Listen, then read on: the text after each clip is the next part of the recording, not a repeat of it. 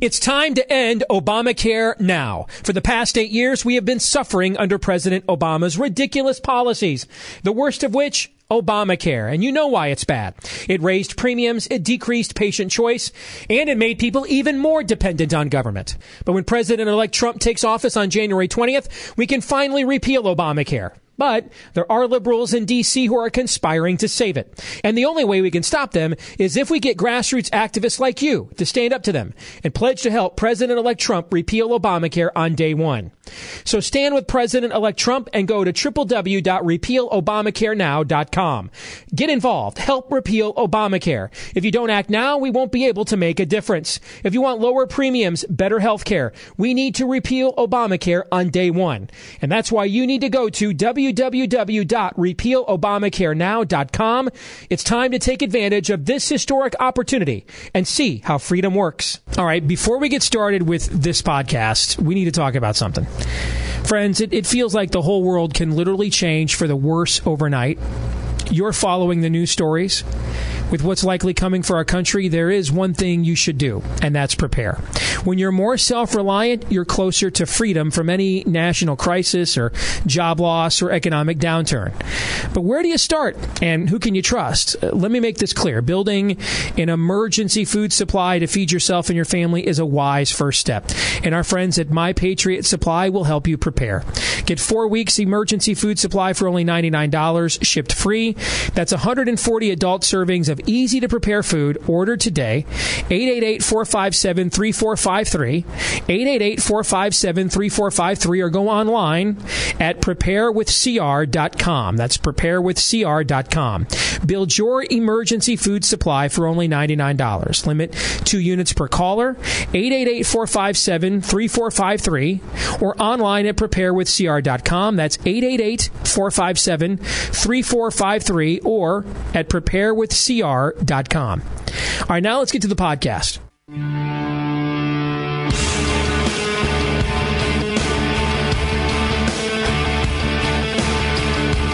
You are now about to witness the strength of knowledge. This is Steve Deace. Raising a banner of bold colors, no pale pastels. People should not be afraid of their governments.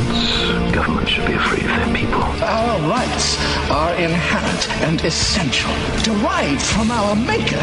That is liberty. And liberty will reign in America. This is Steve Deace. And greetings. Good evening. Happy Wednesday. Actually, it's Thursday.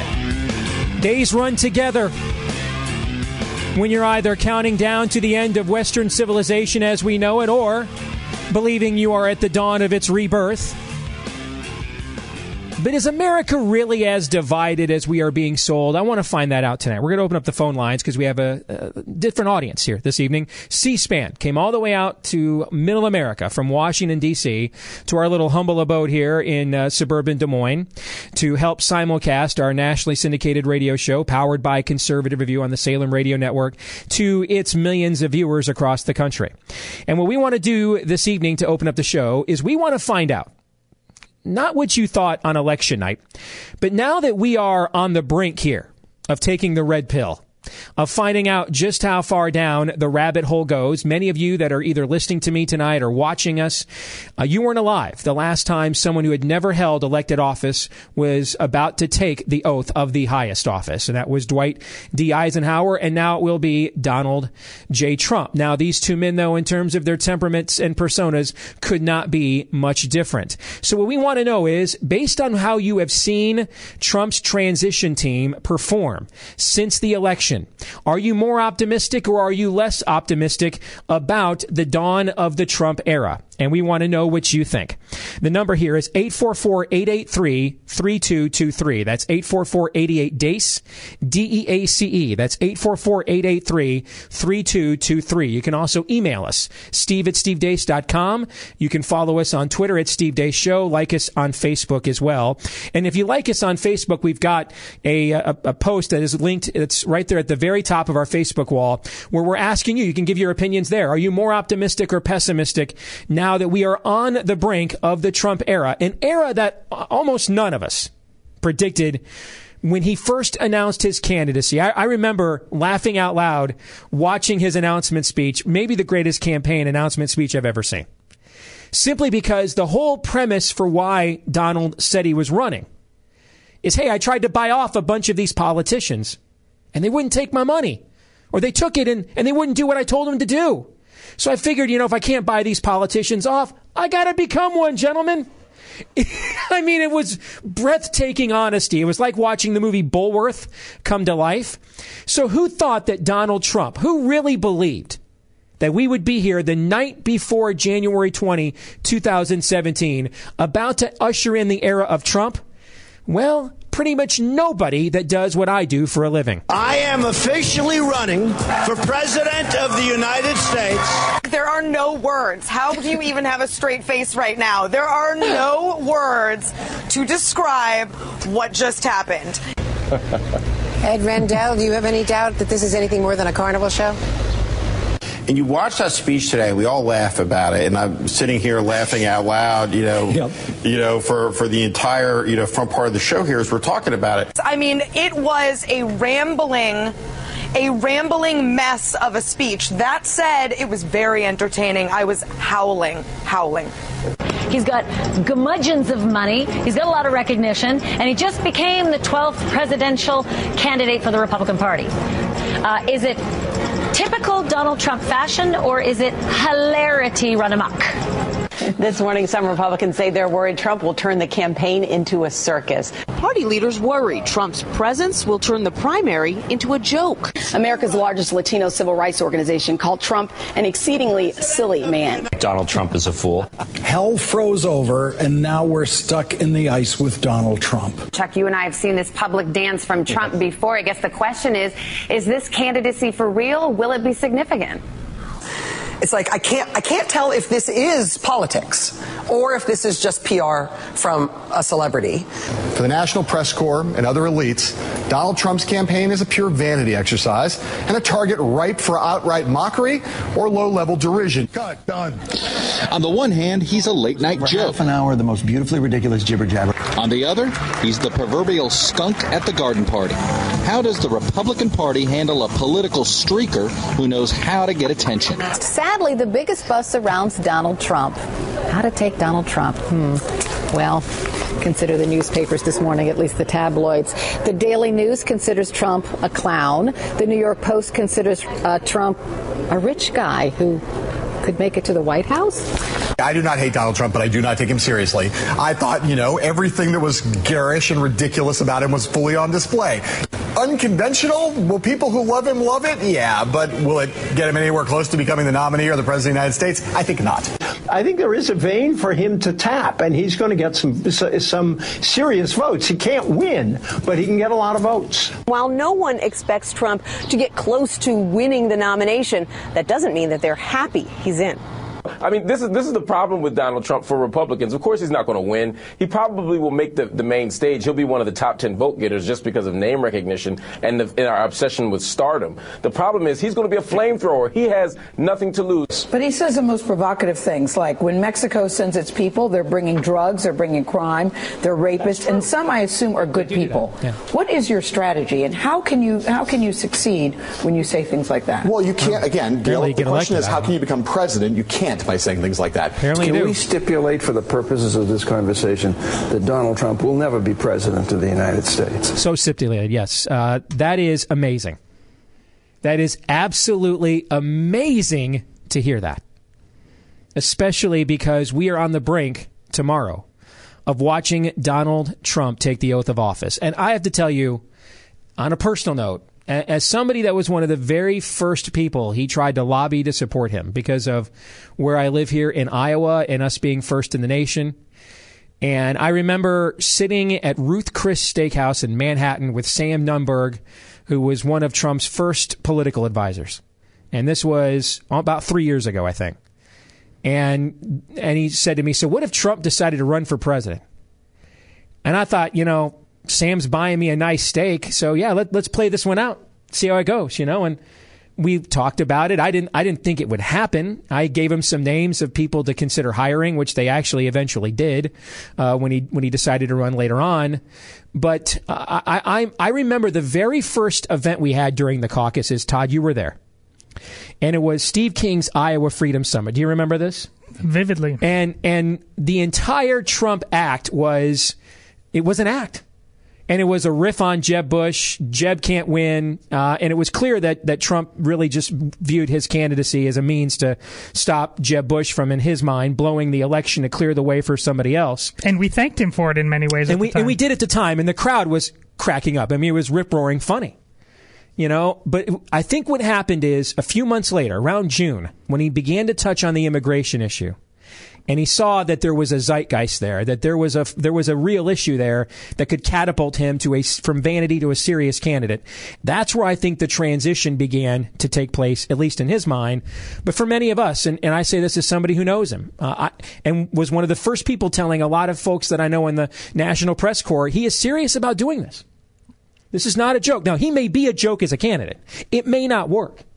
But I was telling media people 2 years ago, I could see the way he was interacting with certain key Iowans, and it was clear that he was serious about doing this.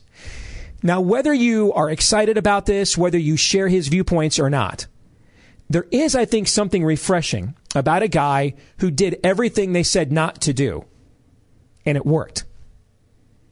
And that even if he turns out not to be the president that his most ardent supporters are hoping that he will be, or if he turns out to be the president that his critics think that he will be, at the very least, gentlemen, I hope that a paradigm has been set here that you don't have to be bland, that you can actually challenge conventional wisdom, that you can challenge the paradigm, that you can be who you are, baggage and all, and be real with the American people. Although a lot of the times that I thought he was real with us, like promising an end to globalism when there's a half dozen Goldman Sachs appointees in his cabinet, I think a lot of that was a shtick. But a lot of people took that stuff seriously. So I don't know what you guys think, but at the very least, I hope that others come forward in the future and, if not emulate some of his act, emulate his paradigm shift. Well, that's why this mix that we just played is a zeitgeist in and of itself. It didn't exist as we just heard it 18 months ago, but it has really been the underlying gif of much of this entire campaign. People heard that not only over and over again during this campaign, but they've been hearing it for years, for decades. The contempt, they want to be done with it, and they saw a champion who would hit back and hit back hard. People like those who paint with bold colors. Somebody said that once. Somebody said that. Where have I heard that before? I think we just heard that a few minutes ago. People like that. That's what attracted people to Donald Trump in the first place, that he always spoke his mind, right or wrong. He painted with bold colors.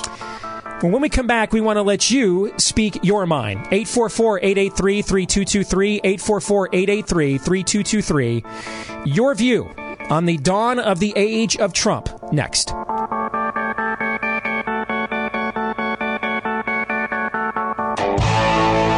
You're listening to Steve Deace.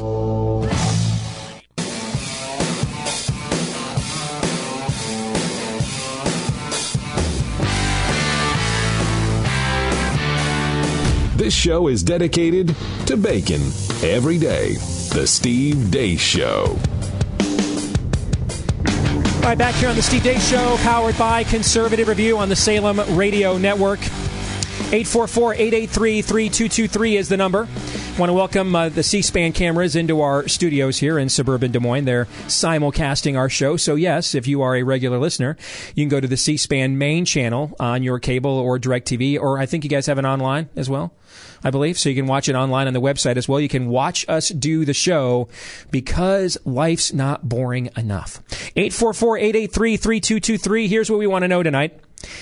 Are you more optimistic or pessimistic as we stand on the brink of the dawn of the Trump era in the morning than you were after the election, based on the way things have transpired with his transition, the team he's presented, the way he's carried himself? Are you more optimistic or less optimistic than you were the morning after the election when you woke up and thought, what? Donald Trump's going to be president of these United States. How did that happen? Let's go to the phones. We will begin with Joe in Tampa. So, Joe, are you more positive or negative than you were on November the 8th, the day after? Positive. Completely positive. There's nothing you're concerned about at all. Nothing. No, there are things I'm concerned about, but they're not negative things. All right, tell us what makes you positive, Joe. Give us one thing that you are that makes you the most optimistic. Optimistic about Trump being in office is that we're going to get our shit straightened out, because the last 8 years we've had Democratic everything in our office. All right, I think he meant to say we're going to get our stuff straightened out. All right, correct? Is that the English translation of that? That is the proper English enunciation. You know what happens? Could we have a more perfect first call? You let C-SPAN in and look at, they bring in the riffraff. I warned you guys this was going to happen, for goodness sakes. Everybody says there's this highbrow channel for intellectuals, and look what happens the very first time. It is Trump's America, after all. 844-883-3223. Let's try this again, even though I'm doubting myself. Let's go to Rich in New York. Rich, are you more optimistic or pessimistic after that tension breaker? Rich, what say you? I missed the tension breaker because I'm on hold. Hey, Steve, it's a privilege to talk to you. I'm a regular listener to your show. Todd's right. He does have a face for TV. Let me make a movie reference, because I know you guys love movie references. I really admire your intellect and rapist wit. Yikes. What movie is that from? That's Dumb and Dumber. Oh, yes. I should have known. Rapist wit. At any rate, am I optimistic or pessimistic? All right, here we go. Based on his cabinet picks, and just by virtue of the fact that he kept Hillary Clinton out of the White House, I guess I could say I'm optimistic. Based on how Trump has shown he's incapable of acting like an adult, and that we still have no idea if or how he will keep all his campaign promises, I'm totally pessimistic. I know this sounds as ambiguous as Trump himself, but I think I'd like to think of my answer as more comprehensive than ambiguous. All right, so while I've got you here, Rich, let me present this to you. So this was a story that about 20 minutes before we went on the air tonight, The Blaze published this story. And when we read this, we laughed out loud for a good 5 minutes here in the studio. Here's the headline. Trump wanted missile launchers and tanks at his inauguration, but military said no. I mean, what is this, Leonid Brezhnev? A May Day parade? Soviet Union 78? We're going to go down. Can you imagine what our side would do with drudge sirens and Breitbart Second Coming headline types? If Hillary Clinton had won and she said, I think I want to have missile launchers and tanks go down Pennsylvania Avenue for my inauguration. Can you imagine the meltdown on our side, Rich, if the situation was reversed with a request like that? Well, when you say that, I have images of the Soviet Union or communist China. How they got to stick their chests out with their, all right, their, the old May Day parades, exactly. I'm going with Slim Pickens and Dr. Strangelove. Is that true? Did he really want that? I don't. You'll see. Here's the thing, and thanks for the call, Rich. Todd, this is the thing. You and I were talking about this when we brought this story up before the show. Trump has this built-in failsafe because he is such a known troll, and he gets off on it. That when stuff like the story after the day after the election, I want my kids to have national security clearance, and it's all over the news. And they come back a little while later, psych! We didn't really ask that. That because he is so mercurial, because he is so capricious, I use big words with C-SPAN here, because he is so unpredictable and he is so trolltastic, that he can make requests like this, and when people are like, are you pooping me? There's no way we're doing that. He's like, I'm just kidding. And you don't know the difference, right? You don't know when his reach is exceeding his grasp or it's tongue-in-cheek. He's done many things to assault the press, and they've deserved it. One of them, now he's taken away the concept of a gaffe. He can't gaffe. Right. We used to say on this show that a gaffe is when a politician opens his mouth and the actual truth comes out. Those are gone now. We don't know what a gaffe is anymore, do we? Do we know? And we don't know if he knows what the truth is, so... The truth is whatever we need it to be at the time. Let's go to Elma in North Carolina. Elma, are you more positive or more negative since Trump's election, based on what you've seen from his team leading up to tomorrow's inauguration? Oh, I'm positive. Tell us why. I'm just so positive, even more so now, even before, because I live in the South, and over here in the South, I hear a lot the job that I do with the elderly and the terminally ill, and how unsatisfied they were with the way things were going on in our country, along with myself. Mm-hmm. And I have this one elderly client who had shattered her pelvis, was in a rehab, and asked to get out of the bed and take her to go vote because they were so sure that they needed change. I, for one, have never voted and voted for Trump because everything that he talked about, I just believe in wholeheartedly. You hear it behind the scenes, but you never hear it in the media. And he spoke out and was the voice for all of us. Has there been anything that as you've been watching the transition, has there been anything that has given you any cause for pause? Anything you thought maybe he's not going to keep that promise after all, Elma? No, nothing whatsoever. I am a little disappointed that, he said, they were going to move forward with Hillary Clinton. And, of course, we all know how the media works with CNN and all these other networks and all that. And then they shift the tactic and they do this and that. But I believe that, in hindsight, we just got to put that aside and keep moving forth with Obamacare. He's already front runner on that. One of the things he never even mentioned, I don't think, in his political run was his debates were talking about pharmaceuticals. He's already talked about putting taps on those, which is a plus because I see so many elderly people who cannot afford, even through Medicare, afford their medicines. And so he's just doing far more. He's not even been sworn in, and he's already done so much more moving forward. And I was just listening to this live and what they were talking about, the BuzzFeed, and how they were mentioning about he wanted tanks and this and that. And I have to say, you know what? I think it's debunk that because Pence came on today and said that they have already saved taxpayers, 20% on the inauguration and putting it back into the budget. Okay. So if that was true, he wouldn't have said that. All right. Thank you, Elma. We appreciate it. Just to clarify, it was the Blaze, not BuzzFeed. I wouldn't even acknowledge BuzzFeed as a source on our show unless it was to ridicule them like we did a few days ago. All right. So that was actually the Blaze that had that story. All right. When we come back, more of your calls. Are you optimistic or pessimistic? More so than you were after the election based on how you've seen Team Trump perform in the days leading up to tomorrow's inauguration. 844-883-3223 is the number here on The Steve Deace Show, powered by Conservative Review. You're listening to Steve Deace.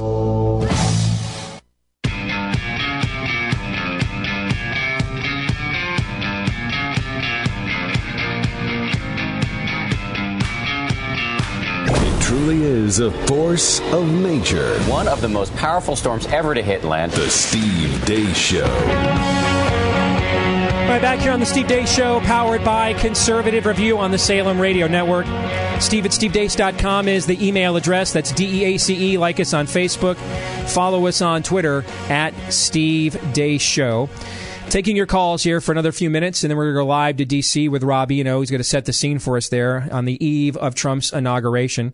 But we are asking you right now, based on how you have seen Trump and his team, his transition team, perform and behave since the election, are you more optimistic or pessimistic about the dawn of the era of Trump than you were the morning after the election results were certified? 844-883-3223 is the number. That's 844-883-3223. Let's go to Irene in Oregon. Irene, welcome to the show. Are you more pessimistic or optimistic than you were right after the election, Irene? Very optimistic. Very? Tell us why the very. Because I'm so thrilled that we didn't get in the same regime that we had before that's practically run our nation. Nobody even noticed how he's running us, killing out everything except one. He was trying to get one religion in here. He's trying to monopolize this country, and he was expecting her to do the same thing. And she got so much polling that was false that everybody's so upset now. But I was very upset when Obama was elected, but I didn't go out on the streets and burn down buildings and all that stuff. But I'm optimistic because I feel like we've got something going now that we can accomplish. If he only does 10% of what he says he'll do, then that's 10%, or probably more like 100% more than what we'd get from Hillary hitting Hillary. All right. Thank you, Irene, for the phone call. We appreciate it. You can't argue with the math there at the end. I mean, if you didn't like the current direction of the country, and I say this, and I was never Trump during the election. I didn't vote for him. But there is no question, and I don't think anybody on our show voted for him. Did you? I know you didn't. Nope. Aaron, did you? No. I voted for the Constitution Party candidate. But if you have watched his cabinet picks, there's no question, even though there are several I have issues with, as a whole, there's no question, if you disagreed with the direction the country was going, that is a better personnel listing than you would have gotten out of Hillary Clinton. Do any of us disagree with that? No. So, I mean, the call, what Irene said there at the end, if you liked the direction the country was heading, then you don't share our view. But if you had the view that Irene had going into the election, you didn't like the direction things were heading, then yeah, I mean, 10% of what Trump says he would do would be 100% different than what Hillary would provide, don't you think? Indeed. Now, the question becomes, does different mean better? And we're going to find that out. 844-883-3223. Doug is next, calling from Washington State. Doug, are you more optimistic or more pessimistic about the dawn of the Trump era than you were prior or after the election? Optimistic. Why so? I'll tell you what, I graduated in 1980 when Ronald Reagan was elected, and I was so proud of him, and that was the same feeling I have today. I'm so proud of Donald Trump. And I'm optimistic that we're going to take care of the border and the immigration problem. I really do think that maybe this is the year, and the cabinet and the president, that is going to take care of it. And I say that because I have some good friends that are illegal in this country. They've been here 15, 20 years, and they're good workers and good people, and I just would like to get it resolved. Doug, can I ask you a quick follow-up question? Do you mind, just for a minute here? Go ahead. Because a lot of people on both sides of the aisle would look at the personas of Ronald Reagan and Donald Trump and say, boy, they couldn't be much more different. So when you say that when you remember Reagan's inauguration and how proud you felt as an American, and you feel that pride now, even though the personas of those two men are so different, what is it about both of them that you're proud of? What is it that you see that you think maybe some other people that are watching us tonight on C-SPAN and have a different view, they don't see what you see? What is that? What I see, they are different. They are. What I see in both of them is strength, but I think they love America. I think Donald Trump loves America. Ronald Reagan loved America. You don't think Barack Obama loved America, or at least what you think America is? Is that the issue? I don't think the guy was a bad guy either. Don't get me wrong. Mm-hmm. I think he is a good person, but I don't think he cared as much about America as he might put on. Okay. Thank you, Doug. We appreciate that. I think that's the question right there, isn't it? I think that's the issue. That entire premise. Which America are we talking Yes, about? because we saw patriotic symbolism flourish at the Democratic Convention. I mean, constitutions being passed out, de Tocqueville being quoted. I've never seen that in my life. So the question then becomes, what is America supposed to be and become? That's where the argument is. I don't think it's about love of America. I think it's about definition of America. We'll go live to Washington, D.C. here in a moment. You're listening to Steve Deace.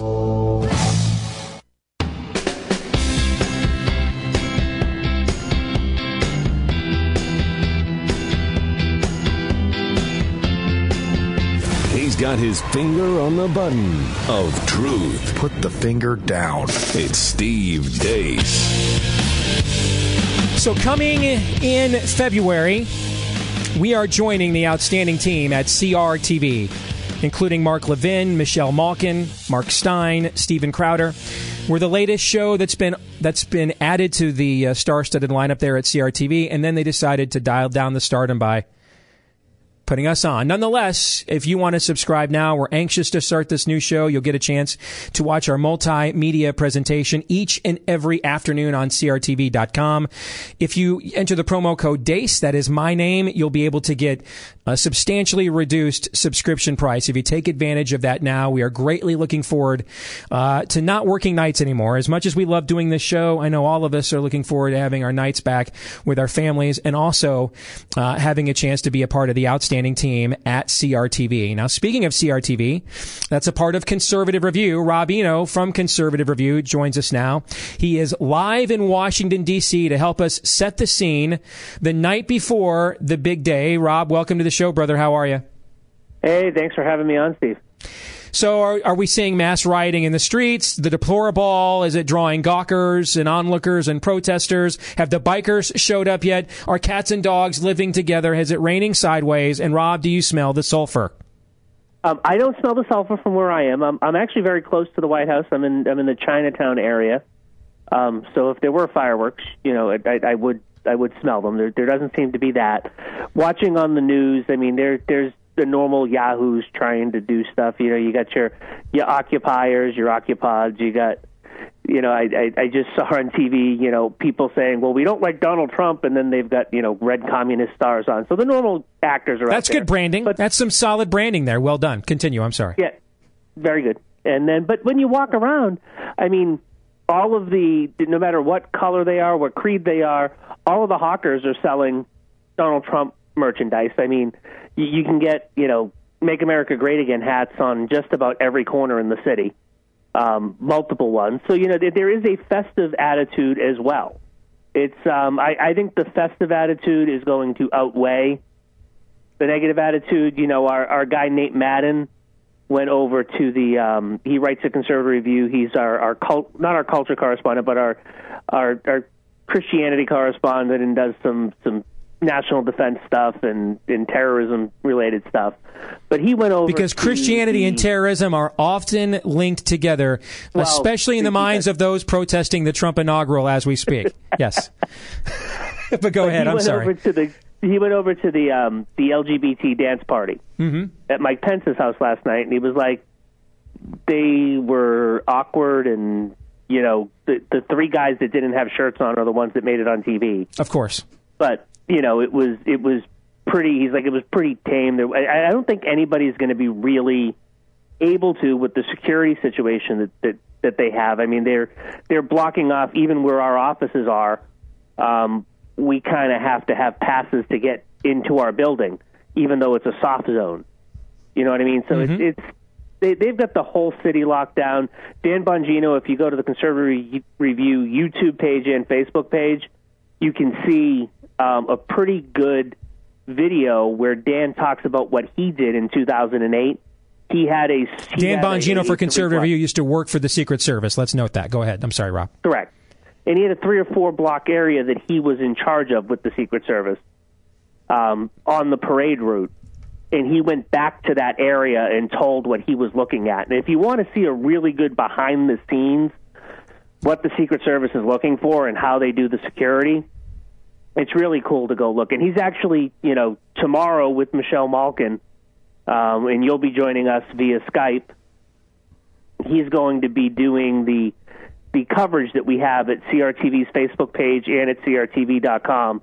We have a ton of special content that you need to be a subscriber to see, but there's also some free content that we're doing, which is the live stream and some of those things. So it's going to be a great day.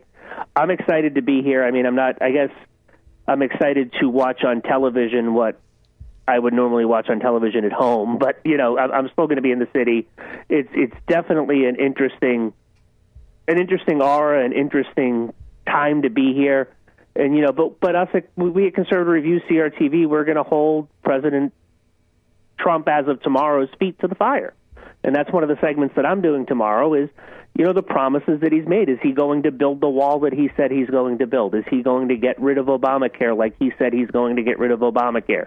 Is he going to cut the regulations that he said he's going to cut? 2 regulations for every new regulation that he puts in. There's a lot of people, Steve, that you're talking to that get the sense that Mike Pence is kind of almost really running the show. That Mike Pence is the person that's going to be the chief operating officer, that he's the one formulating policy with the guidance of Donald Trump. And if that continues, that could be a good thing. So we'll see what happens. Final thing, Rob, what's your sense about any more boycotts, any kind of walkouts by politicians or representatives of the left at the inauguration tomorrow to try and take some of the attention off of Trump, or do you think we've kind of passed that by now? I think we've passed that, and I think that, based on the people that are going to be there and what happened with George W. Bush, where he got booed, I think that those people don't. If they're going to be there, they don't want to be the person that's on television getting booed. Because you got to remember, most of the people that are going to be in camera range in the ticketed areas for the inauguration are Trump supporters. It was that way in 2008 or 2009 and 2013, and it was that way in 2005 and 2001 when it was George Bush's people that came. Your supporters get the good ticket. And I don't think that people on the left are going to want to stand up, get out, walk out, and then get booed mercilessly. Rob, you remember what happened at the convention. Rob, have you seen any of those world-famous Russian prostitutes there? Vladimir Putin says they are the best prostitutes. You've never seen prostitutes like this before. Have you seen any of those there? Because he was commenting on those the other day. I have not seen any of those there, but I'm at the Homewood Suite, so I'm not at one of the high-priced hotels. Okay. So they may be at those hotels and not at mine. Well, Das Vidanya, comrade, and we will talk to you tomorrow on CRTV. Excellent. Thank you, Thanks Rob. for having me on. You're welcome. And Rob's right. You can watch a lot of the inaugural coverage for free. Some of it you need to be a subscriber to see, but you can see a lot of it for free at CRTV.com. More here on The Steve Deace Show in a moment.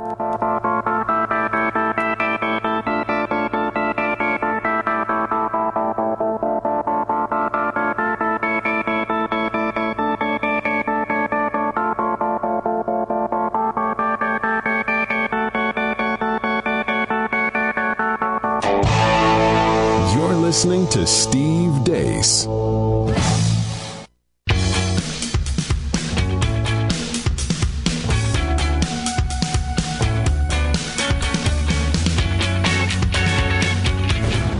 Everybody needs a hobby. So what's yours? Resurrection. He's bringing back the American way. It's Steve Deace. Back here on the Steve Deace Show, powered by Conservative Review on the Salem Radio Network. Steve at stevedeace.com is the email address. That's DEACE. Like us on Facebook. Follow us on Twitter at Steve Deace Show. Speaking of Twitter, gentlemen, I want to get your reaction to this. I am looking at an all-time great tweet. This is from Jim Messina, who was one of Obama's 2012 campaign managers in his re-election campaign. Here is what he tweeted on May 4th, 2016. Are you ready for this? Probably not. Proof there is a God. I prayed every night for a year for Trump to win the Republican primary. She exists, and she made him win. Thanks, God. Hashtag Trump. Not only is there proof that there is God, there's proof that God has a great sense of humor, being that tweet says what it does. Todd, when you go home tonight and your four daughters ask you, Daddy, what does Schadenfreude mean? You just simply show them that tweet, okay? That will say it all. Well, Jim wrote that? Yes, Jim Messina. Jim, that's not how this works. That's not how any of this works. But I don't think you'll learn that lesson, and we're probably going to find out in a couple days that you and your friends and your frat are going to just dial things up to 11 and buckle up for the next 4 years. All right. Now that we've had our nightly Spinal Tap reference, this is a good segue for me to do something I wanted to do tonight with the C-SPAN cameras in here, knowing we would get an audience who wouldn't typically listen. I know you probably won't heed my advice, but I'm just telling you.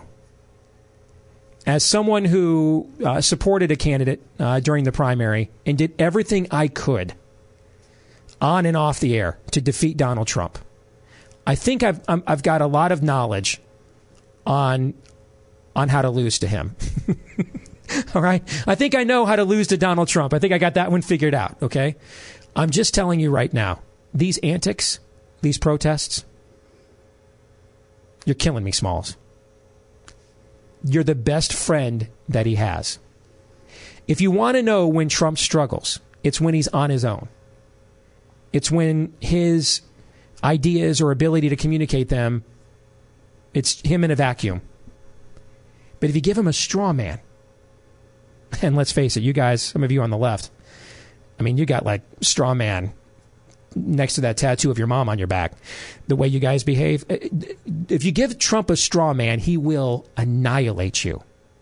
And you will create a backlash of Americans who are extremely troubled by the aspect of handing him the nuclear football. But we'll look at you and say, you guys just hate this country. And you have to be defeated. As much as I am afraid of what Trump will do, as many reservations as I have about him as president, you guys are terrible. You're helping him. You in the media, you are helping him. But you're probably incapable of realizing that. You're listening to Steve Deace.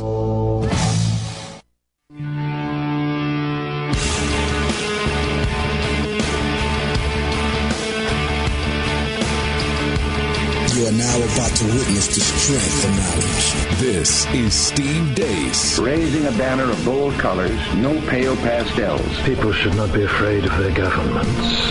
Governments should be afraid of their people. Our rights are inherent and essential, derived from our Maker. That is liberty. And liberty will reign in America. This is Steve Deace.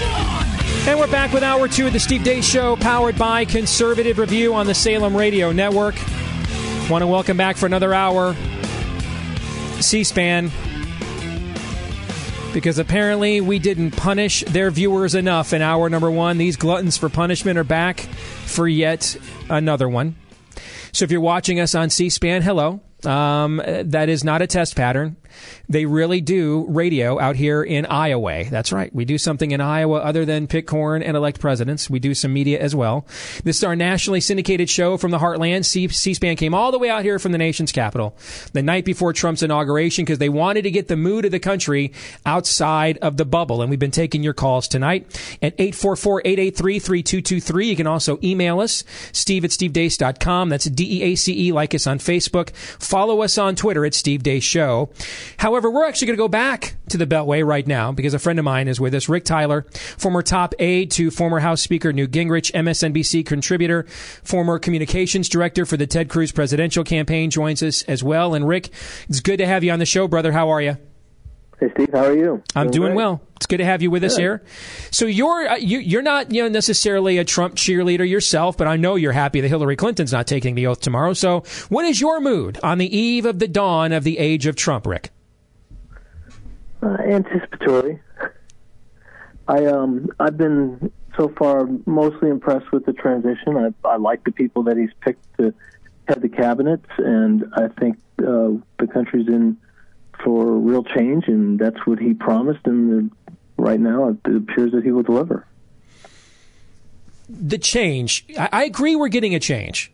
I'm wondering if we're getting the change that he promised his supporters, because I'm working on a piece for Conservative Review looking at his cabinet picks. And I think there's a couple. George W. Bush put a culture warrior in there and John Ashcroft. So temperamentally, Jeff Sessions may not be that kind of guy. But so maybe a him, maybe a Mattis. But when I look at a lot of these cabinet picks, including several that I like, Rick, I wonder if we voted to drain the swamp, or did we vote for high energy Jeb, Rick? Did we vote for high energy Jeb? Well, I don't know yet. Steve, it's really hard to it's hard to figure out. I mean, he has picked a lot of people, most of which don't have government experience, but I think the country concluded that that's what they wanted. They were tired of the people who had all the qualifications to run government because it hadn't done them any good. And so now he's put in a whole group of people.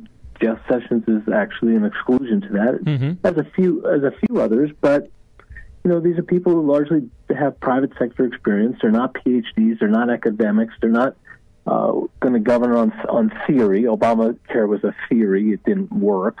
But they have pragmatic experience. So it'll either work or it won't. And the thing about this whole Trump presidency is it could be spectacularly transforming and positive, or it could be a disaster. I don't know which it's going to be.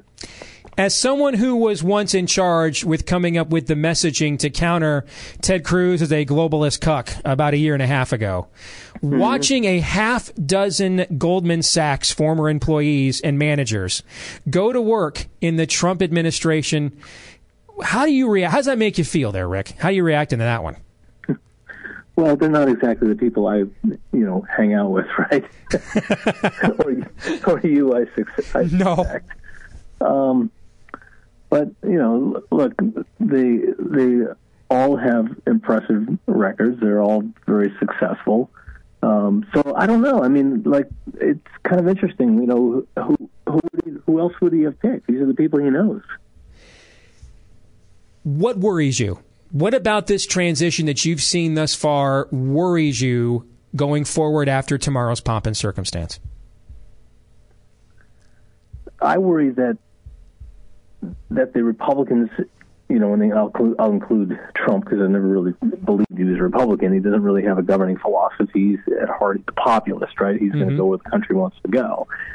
And I worry that the Republicans don't have a communication plan to explain things that they're going to change. And, free markets, capitalism, issues of faith are always they take too long to explain, and Democrats always can tear them apart rather easily. So they have staked a lot on the repeal of Obamacare. They're going to do it through reconciliation. To be fair, that's how it got passed. And they will pass something to replace it, at least temporarily, through reconciliation. But healthcare is a very difficult problem to solve, and I worry that people will that the Republicans won't have an effective communication strategy. What's interesting, Steve, is the country doesn't actually to get things done in Washington effectively. You really do have to have the country behind you. That's how we got welfare reform. We got welfare reform not because 101 Democrats in the House wanted to sign it. They didn't. And President Clinton didn't want to sign it. In fact, he vetoed it twice before he signed it. The reason we got it is because the country insisted on it. And unless the country is on board with Trump's agenda, this city will turn against him very quickly. What does a successful Trump administration ultimately look like? Well, they'll get things. They'll look. The biggest problem with Washington, and something people don't really talk about, is these big buildings that are full of bureaucrats, and they're ever expanding. In other words, bureaucracy is not just happy doing what it's doing; it's happy when it grows and it's doing more than it should be doing. And there are so many regulations. I was talking to someone who works for a manufacturing association. And there are literally 300,000 regulations that govern just manufacturers in the United States. And our competitors don't have that problem. And bureaucracies were really invented in the 1880s. They were kind of codified into law in the 1930s. They worked marginally well in the agrarian age and the industrial age. They're completely inappropriate for the information age. And they need to be reformed. But to reform them is incredibly painful. And maybe Trump has the fortitude to reform them. I don't know. That's what we'll see. But if he doesn't, then the city will win. And it'll go back to doing business as it always does. How serious, Rick, do you think he is about this tariff scam? How much of it is using a bully pulpit to try and leverage companies to keep their jobs here and to do business here with the American people? Well, that's the $100,000 question. Right? That's why I asked you. Because when you make a threat and you don't come through on it, then people know where you stand, and that's why that is the reason why, and a lot has been talked about it. But the reason why we put such emphasis on what the president says is because all of our allies and enemies alike, particularly with regard to foreign policy, really need to rely on what the United States, what their policy is. That is, we don't need everyone in the world to like us. People are not going to like us. But at a minimum, we need to be predictable. And I mean it in this sense that, when Barack Obama said he drew a line in the sand in Syria, and if Bashar al-Assad would use chemical weapons, that there would be a response to that, and there wasn't. That's a very dangerous thing to do. The United States has to mean what it says and say what it means. And when it doesn't, the world can become very confused and, frankly, a very dark and bloody place very quickly, because America has shown leadership throughout the world. And I worry about a lot of things like, historically NATO, yes, there are a lot of NATO countries that don't pay their fair share. There are about 9 that do. The Baltics are attempting to do it. But our unfair share burden does not come without a benefit. We rebuilt our allies and enemies alike after World War II to give those countries stability, and the stable countries have led to peace, and that has kept America out of war. And if we disregard NATO and our allies, and we allow the world to sort of evolve without American leadership, it can become very chaotic very quickly. And I think we've seen that over the last 8 years, but it can get a lot worse. I've got less than a minute, Rick. Quickly, the Twitter account. Should he dump it, or is it such a powerful tool to change a narrative whenever he wants that it's worth the risk of collateral damage when he uses it? You know what? I think it's an amazing tool, and I'm not really disturbed by the Twitter. I think like email has a purpose, phone calls have a purpose, Twitter has a purpose. I think if he could just find the right purpose for Twitter, I'd be happy with him using Twitter. It's a great vehicle. It allows him to be very clear very quickly to millions of people, and all the press covers it. Rick, great job on MSNBC as a contributor, bringing some sanity over there for conservatives. We appreciate it, brother. Thank you, man. That's Rick Tyler, former top aide to former House Speaker Newt Gingrich, former communications director for Ted Cruz for president. We'll come back. More of your calls on the other side next. You're listening to Steve Deace.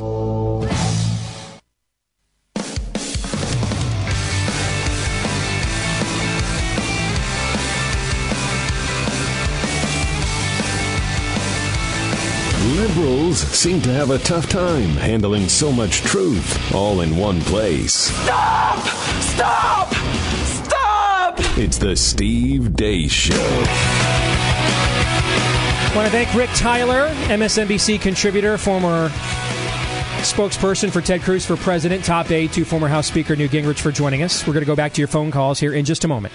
844-883-3223 is the number. That's 844-883-3223. Want to know if you are more pessimistic or optimistic about the dawn of the Trump era, which awaits us in the morning, more optimistic or pessimistic than you were after the election, based on the way you've seen his transition team and himself behave and perform. Coming up later in this hour, if you're new to us, watching us tonight on C-SPAN, you're going to get to play a little game with us that we play each week on the program called Buy, Sell, or Hold. We'll do that a little later on this hour. I want to mix in quickly, before we go back to the calls, though, I want to mix in some comments on social media on Facebook. You can like us there on Facebook, and people responding to whether they're more optimistic or pessimistic. Kim Pereira writes she is sadly pessimistic, paid too much attention during the whole process to believe Trump will be any different except for maybe the Twitter madness. Brandon Cowan says, while I'm excited to see the end of the Obama era, I'm unsure of what to expect from Trump, besides more big government bureaucracy and continuing to pay way too much in taxes. Cindy McGee says, very pessimistic. I did my homework before the election on who Trump is, what he is, and barring a miracle, he is not what America needs. John Shetterly says he's extremely optimistic. He may be a fake Republican, but I believe he's going to do more to implement a conservative agenda in smaller government than many of the actual Republicans we've had in there have done. David Leach says borderline depressed, not because of Trump specifically, but because of the damage to conservatism over the next 4 years. And this might be my favorite take. There's several of these. I don't have time to get to them all. Troy Vickers says, I'm concerned because being president of the United States takes a toll on a person. Just look at George W. Bush or Barack Obama at the end of their terms compared to the beginning. Is Trump's hair even capable of turning gray? That's good. Let's go back to the phones. 844-883-3223. 844-883-3223. Let's go to Kevin calling from Pennsylvania tonight. Kevin, are you more or less optimistic or pessimistic about President Trump than you were after the election? I'm more optimistic. I think he'll do a fine job. Why? Well, I just Well, the people wanted a change, and they got the change, and I give them a chance. I think they ought to give Donald Trump a chance, and his cabinet picks sound good. When you hear people say, when people hear you say we wanted a change, let's rewind 8 years ago at this time. And when guys like you and I were like, what do people see in this Barack Obama guy? That's what they were saying at the time, right? That's what they were saying to us. We needed a change. Isn't that what they were saying to us? Yeah, but the thing is, I don't understand a few things. Now that he was elected, the Democrats can't accept the fact that it's over, they lost, and they didn't get the shoe-in that they expected. Number one. Number two, I can't understand why these people protested the day after. He's not our president. He's not yeah, he is the president. I think the reason why you don't understand it, Kevin, that is a great question. I want to try to answer it best I can. Thanks for the call. I think maybe, Kevin, the reason that you don't understand it is because you're looking at it through the lens of your own worldview. And your own worldview is going to be very result-oriented, solution-oriented. And you're going to say, what's the point of this? We're not changing the election. Nobody expects that to happen. But you have to see your opposition through the lens of their worldview, not yours. One of the things we say on this show is we believe in three-dimensional thinking. First dimension, know why you believe what you believe. Can you defend your own beliefs? Number two, know why other people believe what they believe. Where are they coming from? And then number three is know why other people believe what they believe about what you believe. So let's look at that second dimension. Know why other people believe what they believe. See, if you're somebody like Kevin in Pennsylvania and you just love America, you're like, we had the election, why can't you move on? Don't you want this to work? And if it doesn't work, you get to vote him out in 4 years. But see, you're looking at it through that traditional American lens. The people in the streets reject that. In fact, they believe that traditional American lens is a failure. They believe it's left too many people behind. They believe it's created inequality, iniquity, oppression. That's discrimination. That's what they believe. They don't believe in the same America that people like you, Kevin, in Pennsylvania do, and many of you listening tonight. And so even though they likely understand, and some of them may not, but most of them I'm sure understand, this isn't going to change the result. The point is they're getting the jump now on trying to delegitimize and undermine him. Because they don't believe it's going to work. And they don't want it to. Because if Trump is able to hearken people back to any notions of traditional Americana, a lot of their argument that American exceptionalism failed is blown out of the water. So they need to create a self-fulfilling prophecy. I need to create conditions where it's almost impossible for him to be successful so that I can say later on, see, we warned you. This wasn't going to work. And that's why we need this new progressive way. That's why we need this existential upheaval. Now, there are plenty of people that voted against Trump who are not in the streets. Like a gal that emailed me and said, I'm a first-generation immigrant, I'm a nurse. So right away when I look at what he said about immigrants, what he said about healthcare, I'm skeptical. I'm worried for the future. They're in their safe space, Steve. Okay, but now she just disagrees. She just disagrees. But she says, hey, I love America. I tweeted back to her, you know what? Give him a chance, and if it doesn't work to vote him out. That's the way it works. So I think we need to make sure that we draw a distinction between people who just disagree and then people who have a completely different vision and worldview. There's a lot of people who love America that might just think government should be more involved than guys like you, me, and Todd, Aaron, think it should. And that's okay. We can disagree. That's why we have elections. But the people in the streets, gentlemen, that's not what they're arguing.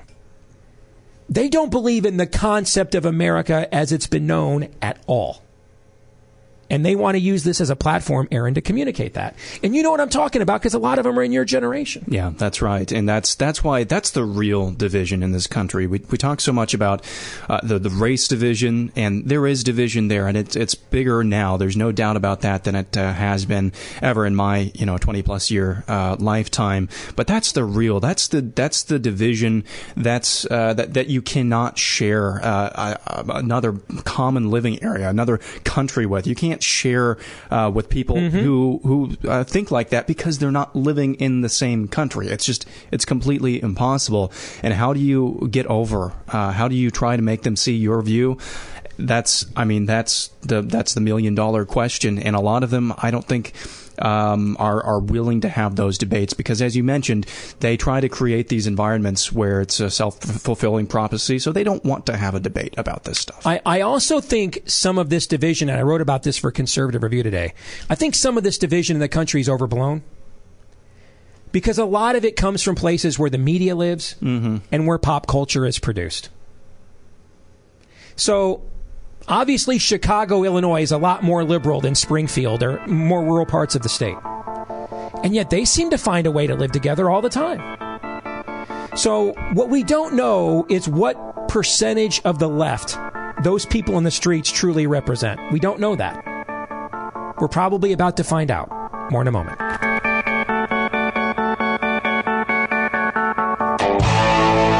You're listening to Steve Deace.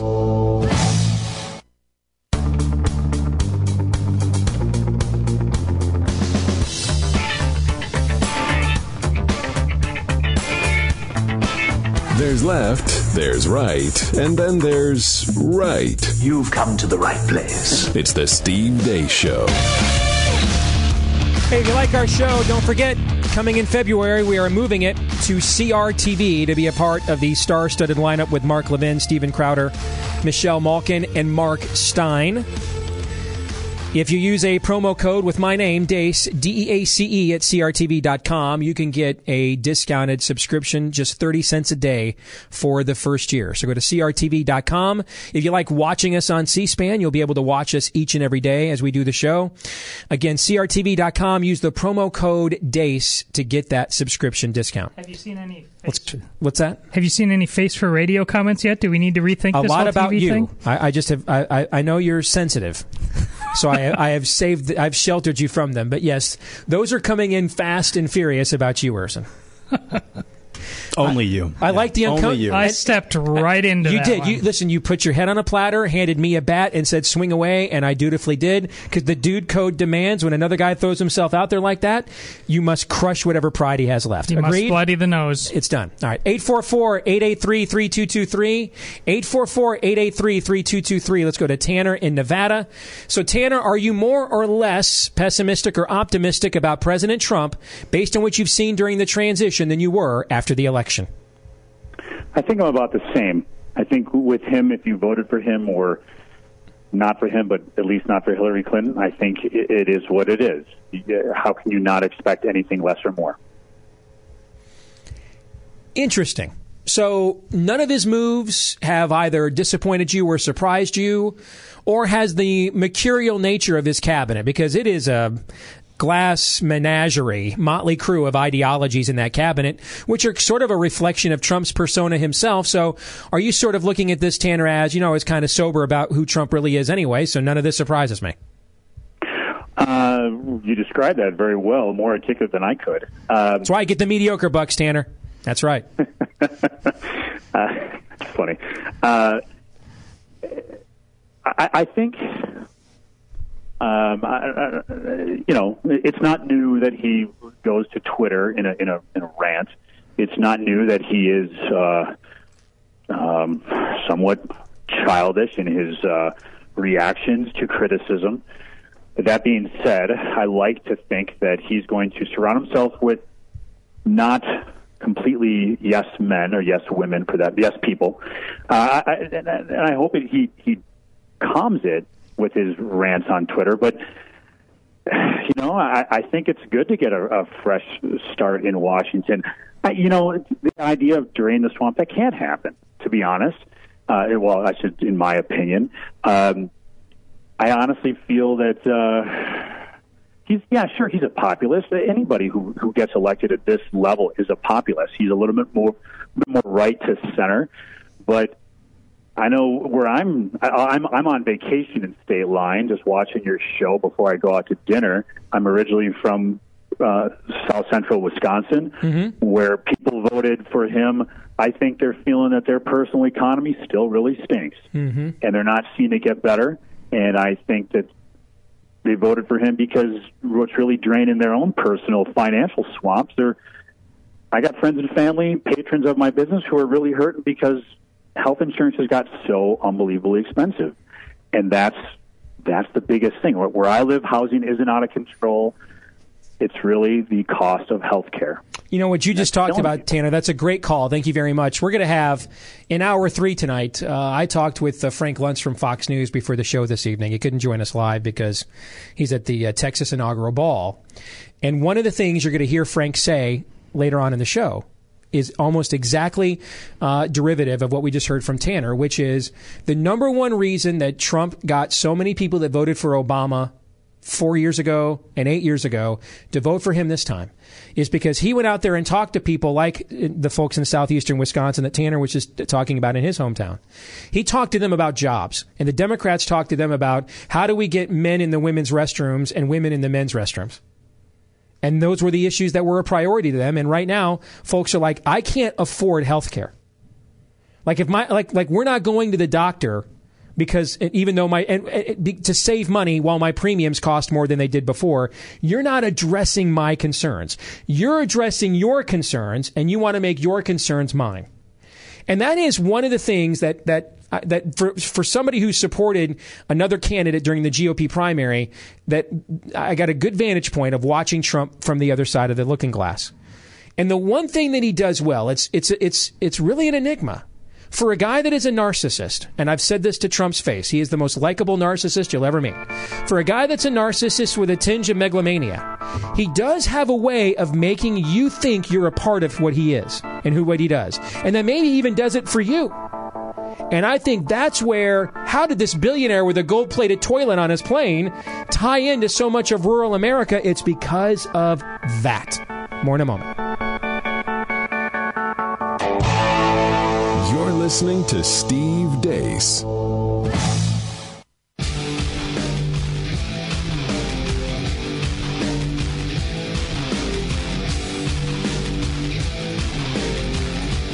When you're upsetting everyone, you know you're doing it right. You are human tennis elbow. You are a pizza burn on the roof of the world's mouth. It's Steve Deace.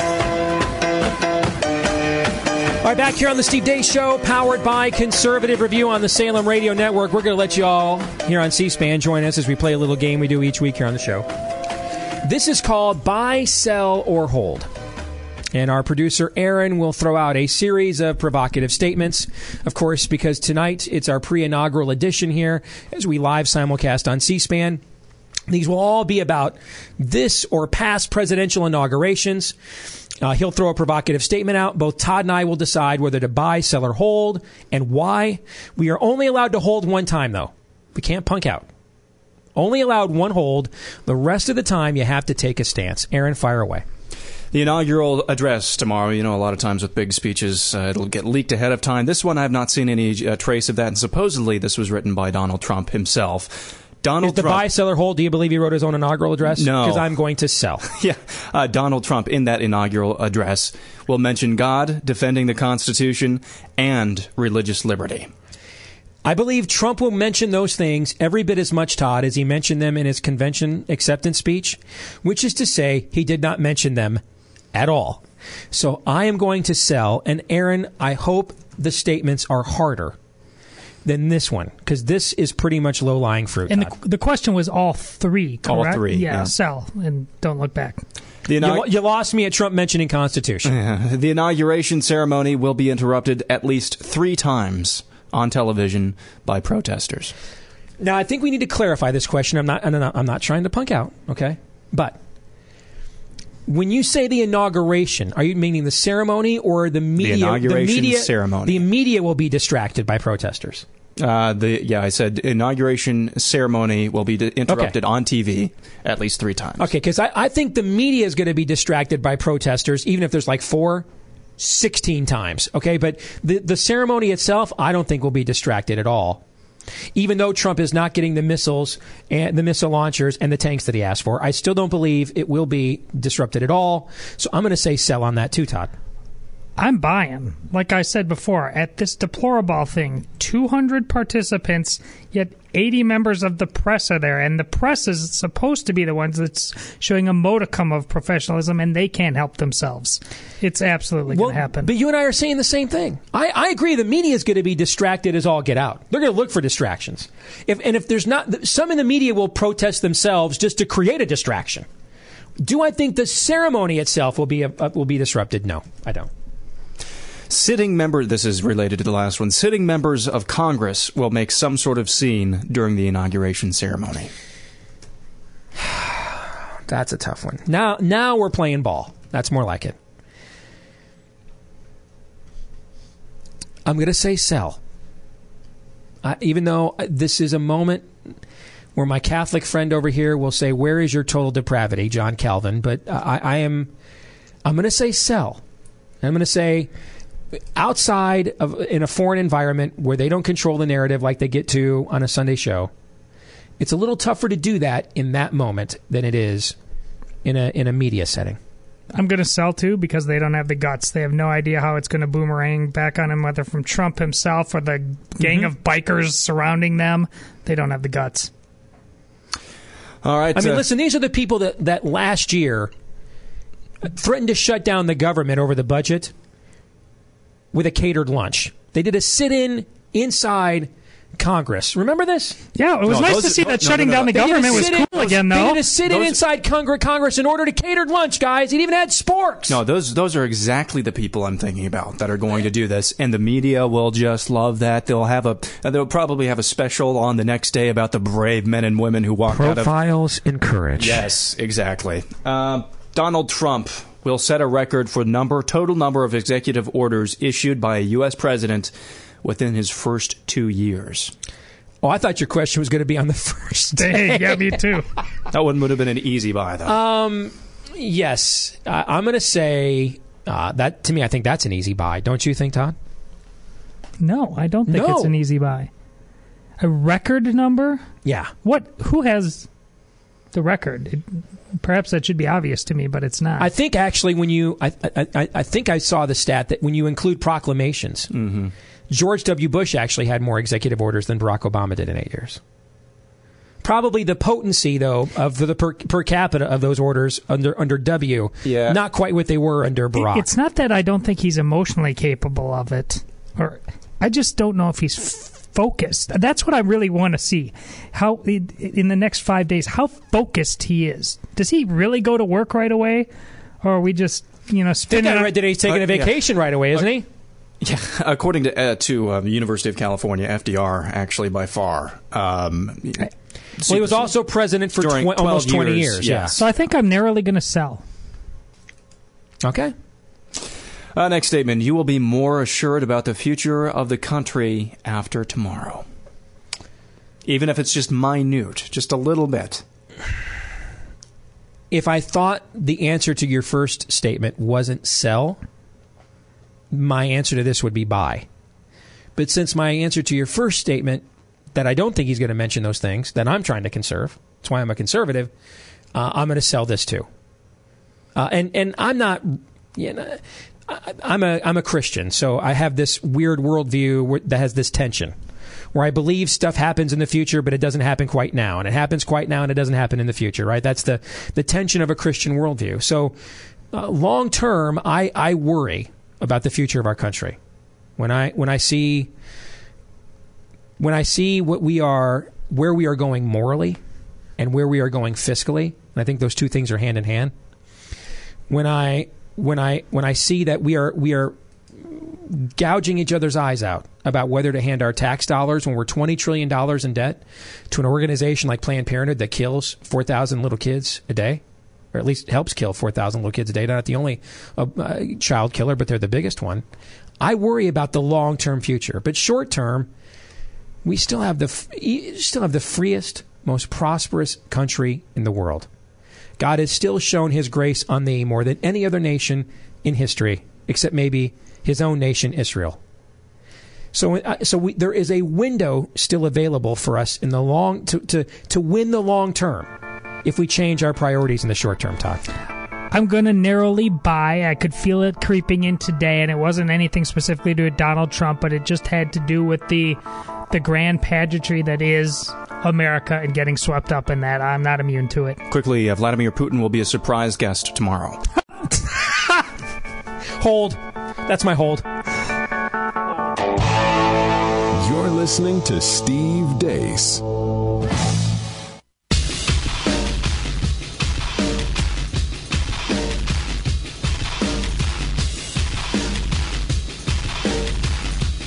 Helping to define the modern-day New Age America. We're all kind of crazy town banana pants. It's Steve Deace. All right, let's take one more call before we close out this second hour of the Steve Deace Show. We got one more hour to go. We'll see if we've scared C-SPAN off or not by then. Steve at stevedeace.com is the email address. DEACE. Let's go to Nathan in Arkansas. Nathan, are you more or less optimistic or pessimistic now on the eve of President Trump than you were after the election? Well, I'm very less pessimistic. Tell us why. Well, he has been mentioning about religious liberty and freedom that we have as, you know. Are we losing? We're losing Nathan there. Sounds like he's breaking up. Yes. Yeah, he's breaking up there on the cell connection down there in Arkansas. But he says he is. You say he was less pessimistic? He told me on hold that he was more pessimistic, but again, with his connection there, it's hard to tell. I think he was nailing it, though, with that Trump, in his estimation, wasn't going to be concerned with the loss of religious freedom. And how can you be successful if you're ignoring the 400-pound gorilla in the room? I mean, that's where the war is. See, I don't think Trump is concerned about a lot of things conservatives are concerned about. But I don't think he is also an enemy of a lot of things conservatives care about. This is something that, if you're new to our show watching us on C-SPAN tonight, one of the things we've been talking about since the election here on our program is that from a conservative standpoint, I think a lot of the potential of whether or not Trump delivers anything meaningful for conservatives is actually up to the conservatives, not Trump. To me, the Donald Trump I know a little bit is concerned about results and winning. And so if you have the conservative leaders around Trump who have leverage with him, who have his ear, the Mike Pences, the Heritages, the Jerry Falwell Jr.'s, those types, those people who the Jim DeMints, the people who bent over backwards for Trump, the Jeffrey Lords, people who went to the wall for Trump that are actual conservatives. If those people go to President Trump and say, hey, here's what we need to make the trains run on time. Here's what our department, you got your populist department, you got your nationalist department, right? You got your moderate department. This is what the conservative department of Trump, President Trump, Inc., this is what the conservative department needs to meet our budget, to meet our nut, for us to be in the black, for us to give you the P&L statement that you want to share with your investors here in the next quarter. We need these things. And I think those conservative groups that have Trump's ear, I think they're the ones that have to deliver. I think they're the ones that have got to say, no, we don't want this one, we want that one. No, we don't want that judge, we want this one. No, we don't want that tax cut, we want this one. Or we don't want tax cuts at all, we want tax reform, or whatever it may be. But I think that's what they want. And I think you have to discuss things with Trump. You have to frame you have to frame it in the form of a question to Alex Trebek. You got to frame it in the form of a solution, which is, if you want us to provide the maximum results you want, we need this. This is what we need. Because I think a lot of what conservatives care about is out of sight, out of mind to Trump. I think the conservatives around Trump have got to put it in sight and in his mind in order to get something from him. That's up to them. You're listening to Steve Deace.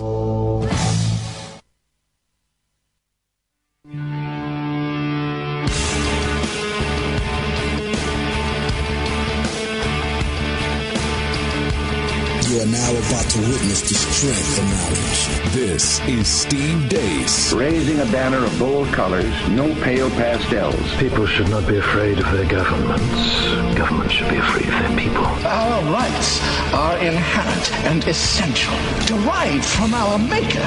That is liberty. And liberty will reign in America. This is Steve Deace. And we are back with Hour 3, 1 hour to go. You've made it through this far, C-SPAN. You might as well see it through to the bitter end. And I can promise you, I'm here every night. The end, it will be bitter.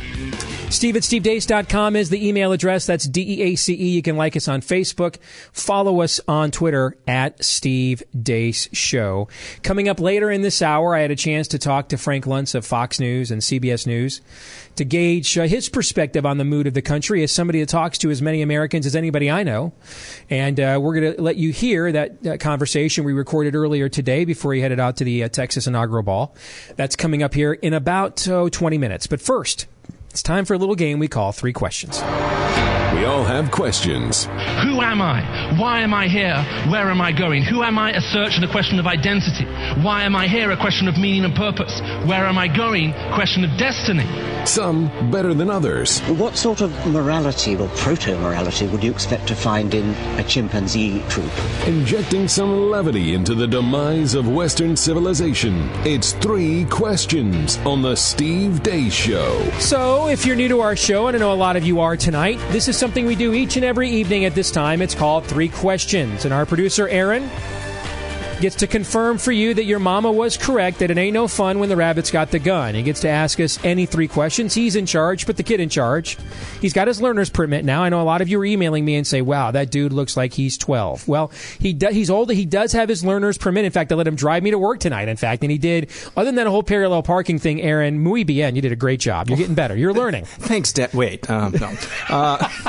So Aaron gets to ask us any 3 questions about anything he wants. We're past the safe harbor hours, so nothing is too tawdry or intimate, but we do have a check and balance. And unlike Washington, D.C., where C-SPAN flew out here from, we actually enforce our checks and balances here. He has to answer the same questions that he asks us. Thank you, Steve. Barring divine intervention, what do you think is the best and worst things you could hear come out of Trump's mouth at tomorrow's inaugural address? Like you actually think he would say. Best and worst. Here's President Pence. No, I'm sorry. I couldn't resist. Again, you throw it out there, I have to whack at it. Everybody, here's a hand for Ashton Kutcher. Yes, nice. An acknowledgement that he is aware of the solemn responsibility he is about to assume. That he is aware of the historical gravity of the situation. That he is aware that history has handed him an awesome opportunity. And that if he blows it, it won't just be one of my bankruptcies or one of my investments go bad and I eject out of Atlantic City. But the lives of millions of people, not just here, but around the world, hang in the balance. An acknowledgement of that. And some tinge of humility, Todd. That's what I'd like to hear. Completely agree. This is akin to what I wish he would have said concerning Sweet Cakes by Melissa out in Oregon. Something like, listen, I know I've made a lot of mistakes in my life. I've had plenty of successes, but I have made mistakes. But I fundamentally am a businessman. And I'm tired of watching my fellow Americans' businesses shut down because of ridiculous levels of regulation. I'm tired of seeing them shut down because of what that business person happens to think about a given issue. That is going to stop on my watch. I think the best thing that he could say is, you're absolutely right. Show a little bit of humility in some respect, because he can say things that sound inspiring, but the only way he's actually going to inspire those who are sitting on the fence or a little bit skeptical about his presidency, not those on the other side. You're never going to convince those people, but the only way that he's really going to get people build a coalition between his ardent supporters and those who are still on the fence, the way he can cement that is by at least showing a little bit of humility. The worst thing he can say tomorrow, basically, I'll leave that up to your imagination. I don't want to hear "I alone can solve." Yeah, I want a serious reduction. We just got rid of a president who mastered the art of the first person pronoun. I want to hear more we, less me. I want to hear more you, less I. Well, and I definitely don't want to hear a reset of what he did in his convention speech, where he started talking about, we're not. Forgive me, I don't remember the exact words, Steve, but we're not going to be hating as much as we used to in the Republican Party. I don't want to hear. Get rid of all that stuff. Just lead the country. No more. Don't pander. Just lead. Question 2, is there an inaugural speech from the past that really sticks out in your memory as being special in some way? Or are inaugurations just kind of boring? I'm not an inauguration connoisseur. How about Zachary Taylor's? Didn't it kill him? That was William Henry Harrison. That was William Henry Harrison that happened to. I know somebody's another inauguration. general. Yeah, another one. That was Tippy Canoe and Tyler too. There right? you go. Yeah, all right. So I know a little history, but I knew somebody's inauguration killed him. That's pretty memorable. Let's go with that, Todd. That stands out. I can't do better than that, and I would like to answer yes, but I don't know if it's because I can't remember or because they've all been terrible, but I can't remember. What's interesting about, in my case, I'm more fascinated by their convention speeches. When C-SPAN, not to pander to you guys, but when they run the old convention speeches, if there's not a live sporting event on, I'll watch that stuff. I like watching that, and I love watching the old debates when C-SPAN runs those. Inaugural addresses, I'm just kind of like, There's a lot of conservatives out there who don't like any of this pageantry. They think it's monarchist nonsense. Yeah. Because let's go ahead and just show people we hate fun every bit as much as they think we do. That's brilliant branding. Yes. Yeah, there's no address in my mind. I haven't sat through very many of them. I'm still fairly young. There's not many that just stick out in my mind because there is so much time between the actual election and the inaugural address or the inauguration. We already know who it is and what they're going to do, or have a pretty good idea. There's just not left. There's not much left that you're really sitting on the edge of your seat wanting to hear from these people. We just got through a year where we heard these people give speeches literally every day of the year. So I think by this point, a lot of people are they're just checked out. Question 3. Stick with me on this one. That's a bad sign. If you were a crazy person who liked to protest and crash public events, and you crashed the stage during the inaugural address tomorrow and were only able to get out 5 words before the Secret Service took you out, what would those 5 words be? 5 words the entire world would hear.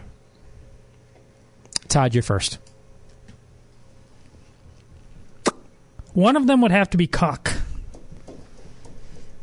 There has not been enough cucking on this show the last couple of months. C-SPAN, we're bringing you into a whole new world here. We've checked. We can say this. We are making cuck great again. Thank you for that. Because, listen, if you look at Trump's cabinet, we are making globalist cucks great again. There's like a half dozen of them now, right? 6 of them. I got it. Okay. I cuck, therefore I am. Yes. Mic drop. Todd wins. All right, I'm going to go off board here with mine. I came up with one. Okay. All right. Make sure it's enough words. You said 5 words or less? 5 words, yeah. Mene, tekel, aparson. That's 4 words. That's what I would go with. Mene. Just add y'all at the end, okay? Tekel, aparson. Dude. Yes. Dude. Yes, that's good. I like that. I would probably say, What prompted this question, by the way? I was trying to do everything inaugural related, and I got to do something crazy on question 3. So why not ask you to put yourself in the shoes of a crazy person? If you were planning on making a complete butt clown out of yourself in front of millions of people, yes. So that you would become your own meme and an object of scorn and mockery, and it's a reasonable question, Steve. And you're forcing your children to wish that you had taken a perpetual vow of chastity, and they could have been the product of somebody else's conception. What would you do? Mm-hmm. That's your question? Be thankful when he said, stick with me now. I thought he was going year of the cat. I could have done that. We could talk about that for the rest of the segment. I'd be fine with that. I would probably say something like, beware all ye who enter, something like that. Abandon hope, all ye who enter? Yeah. Now that's disappointing. You asked the question and didn't have more than that? Abandon hope, all ye who enter. You need to come up with another question. That cannot be the last question. That's weak. That's weak? That is weak. Put you on the spot. It took you a while. We're on C-SPAN. You didn't even get to 5 words. Because I have an enormously, prodigiously quick wit. And your question was so weak. You couldn't even answer it. I couldn't even fathom an answer to it. That's the only rule on this show. You got to answer the question. You came up with 4 words. That's why I went to Erzin first. Take the car keys back. Take them back. Now, you got to come up with another question. That can't be the last one. We got 30. What's your favorite color? When was the last time you listened to Year of the Cat? This morning. Right before I fired you. Right before that. More in a moment.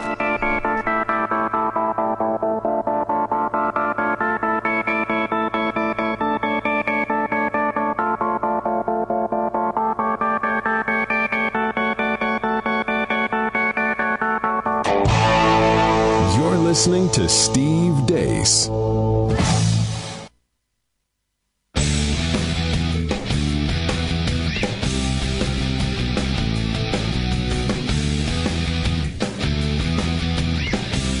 He's trying to keep us all together because, well, the liberals do it. See what you call insanity? We call solidarity. This is Steve Deace. Now for something completely different. We need to have a talk about an excursus on natural theology. I prefer metaphysics to theology. See, there's no guilt in baseball. What in the wide, wide world of sports is going on here? Can we talk about something else? Certain aspects of his culture may seem absurd, perhaps even offensive. Will you cut the culture crap and get to the hotel? We gotta get some buzz going.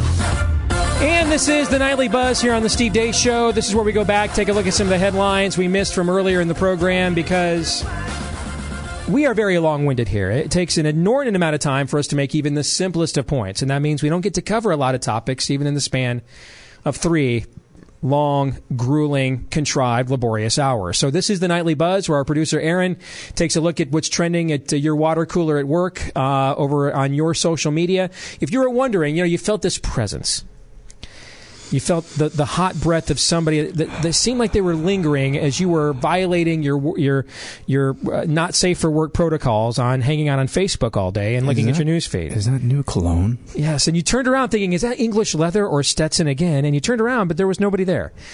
That was Aaron. That lurking guy at your water cooler, you're talking to that friend of yours, and there's that guy that hangs out. He's just far off enough that he can hear what's going on, but he's pretending like he can't. But he's listening, but you don't want to, be a total canoe by saying something to him. Leave the canoe up to Aaron. That is what he does. He's got those headlines. We respond with the hot takes. Well said.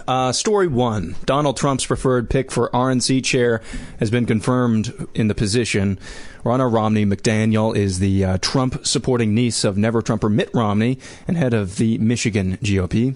She was instrumental in helping Trump carry the normally Democratic-leaning state heavy with union jobs.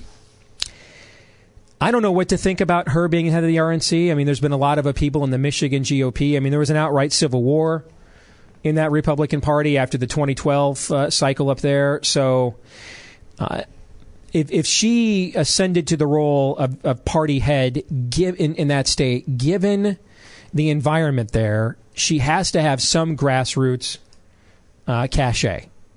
So I would advise, whether you're more moderate or corporatist or establishment or conservative, I would advise people to not immediately brand her because of her last name, because it's been a very unsettling environment within the Michigan Republican Party the last few years.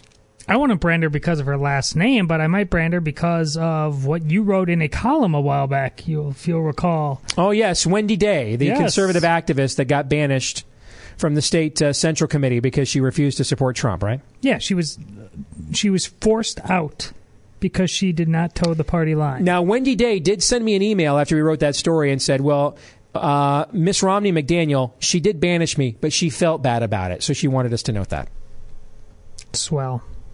Next story, more than 1 in 4 federal workers, or 28%, will definitely or possibly consider leaving their jobs after January 20th when Trump is sworn into office and becomes leader of the executive branch. That's according to the survey conducted by the Government Business Council and the Government Executive, which both track trends in the field.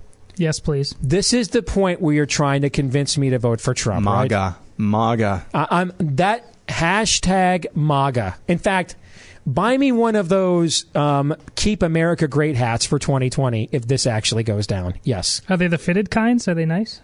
I don't know. I hope it's not fitted. My head's getting bigger as I get older, but that's not important now.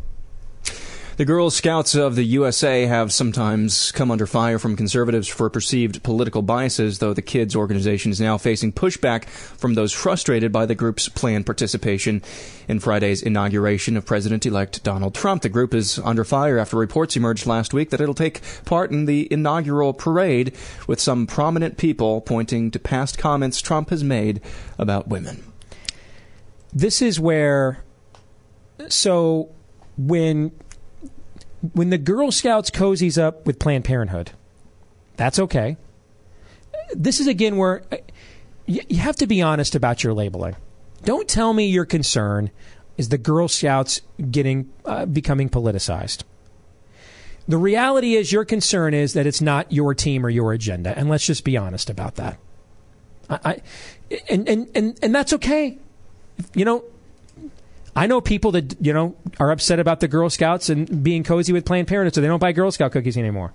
They don't put their girls in Girl Scouts anymore. They find alternatives to that. It's America. That's okay. I don't think people get upset that you decide not to patronize certain organizations or support them because you don't agree with how they're engaging politically. That's what a free country provides, those opportunities. What makes people upset is when you couch it as yours is the only viewpoint. Or to disagree with your viewpoint means that you're a racist or a bigot, or a homophobe or a xenophobe. That there is no way someone could disagree with me without being a single-celled, unevolved, unenlightened troglodyte, subterranean, cannibalistic humanoid underground dweller. That's the stuff that ticks people off. Just say you don't agree with their coziness with Trump or them taking part in his inauguration, so we're out. Okay, cool. It's America. And that's how you get to use your influence as an American. But don't make it look like yours is the only viewpoint when Girl Scouts have been cozying up with liberal constituencies for the longest time, Todd. Well, this is cultish thinking. You have the Girl Scouts already in the fold at the national level. At the local level, yes, you can still have a troop and do your best to do your own thing. But you've got them. But you won't even allow them to blink. I don't think they want to be a part of this because it's Trump. It's because it's the president. It's because it's D.C. It's the inauguration. You want to be a part of the pomp and circumstance, but you're not allowed to blink if you're in the cult. Football Hall of Famer Jim Brown voted for Hillary Clinton, but said he'll support Donald Trump, and that even though he respects John Lewis, quote, he sounds very bitter and sad. That comment didn't sit well with the Sporting News writer David Steele, who said that while former Cleveland Browns running back has been a candidate for the Mount Rushmore of social, political, and civil rights activism, that version of Brown is now dead. Now, if you were watching us earlier on C-SPAN, you're going to hear us say something that our regular listeners who weren't here when you guys were had the cameras on us during the commercial breaks, they didn't get a chance to hear. What we talked about earlier during one of the breaks here on C-SPAN, this is exactly how you go after Trump. Jim Brown has it right. I'm a Democrat. I voted for Hillary. I show up on Fox News, say these things, put the hot potato in his lap. You want to go after Trump, put the pressure and the onus on Trump. Don't try to undermine him. Just say, hey, you said I alone can solve. We hope you can solve it because we have 95 million Americans out of work right now. That's incredible, that number. We have more people on food stamps than the total population of Spain. That's incredible, that number. We have $20 trillion in debt. That's incredible, that number. So he said I alone can solve. I didn't vote for you, Mr. President, but you are my president, and I hope you can solve those problems. And then get out of the way and see if Mr. Trump can solve them or not. Because here's the truth to our liberal friends. If Trump can solve these problems, it won't matter who he's offended. It won't matter how outrageous, how boorish, how profane, how crass he is. He's getting reelected. Bottom line. If he makes the trains run on time, he's getting reelected. If he doesn't make the trains run on time, it doesn't matter if he cleans up his act. It doesn't matter if he knows the King James by heart. Dude's not getting reelected. So since the pressure's all on him, let it be on him. But when you put it on yourselves, when you protest him, when you act out in a way that offends many Americans, you take the pressure off of him and put it on you.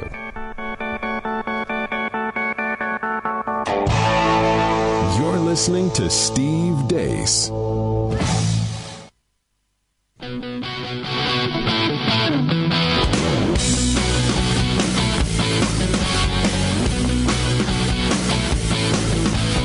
For critical thinkers only, The Steve Deace Show. And we're back here on The Steve Deace Show. It's our special pre-inaugural edition.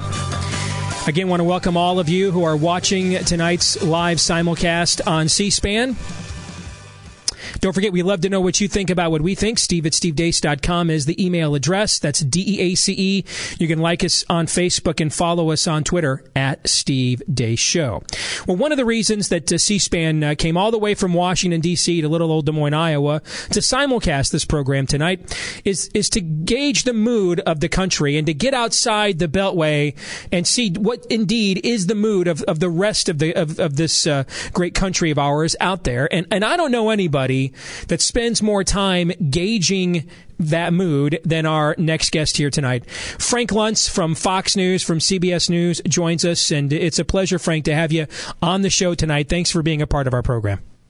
Well, it's a testament to you that C-SPAN would use you and your listeners and your show as a way to illustrate what's happening in the country. And it really started with you, and it started with Iowa. Donald Trump surprised everyone. He may not have won the state, but he proved that he was for real. And Iowa has decided and destroyed more candidates than any other state in the country. I think it's because of what you have to do to win here, that you can't just run a media campaign. You can't just come in here and drop a lot of coin and buy the airwaves. That it does require a level of old school retail politics, Frank, that just isn't really required elsewhere in our process. And we find out really quick who is able to sincerely connect with people on both sides and who is not, because of the way we force you to campaign here in Iowa. Well, I know that people who are going to be watching and listening are evenly divided between those who love the president and those who don't. And that is, unfortunately, systematic of what's happening in the country today. But you have to give Trump credit that he connected with people in a very personal and very emotional way. And he exceeded everyone's expectations because he said what he meant and meant what he said. It was blunt. It was, to some, upsetting, but they voted for him in the end to take on and shake up Washington and voting against the status quo, demanding a government that listens, learns, and leads, and not a government of the elite and of the Washington bureaucracy. In your view, what is the mood of the country right now, Frank? I mean, polls show that Trump has largely the same roughly 40% approval rating that he had on Election Day. That it's a little bit higher. You think it's a little bit higher than that? It's a little bit higher. It's, as people are giving him a chance. It's not as high as previous presidents. It's higher than what he had during the campaign. But in the end, people are taking a wait and see. The right direction numbers went up from Election Day about 10 points. And so now you've got about 40% of the country who believe it's headed in the right direction. And those are Trump voters who think that he's going to bring about the change that he promised. You have most people believing, a clear majority, that they're going to have a good year financially in 2017. Mm-hmm. We've seen the stock market go up. We've seen consumer confidence go up. We've even seen consumer buying up in the Christmas and now in the January period. So this sense of malaise that we were paralyzed, that's gone.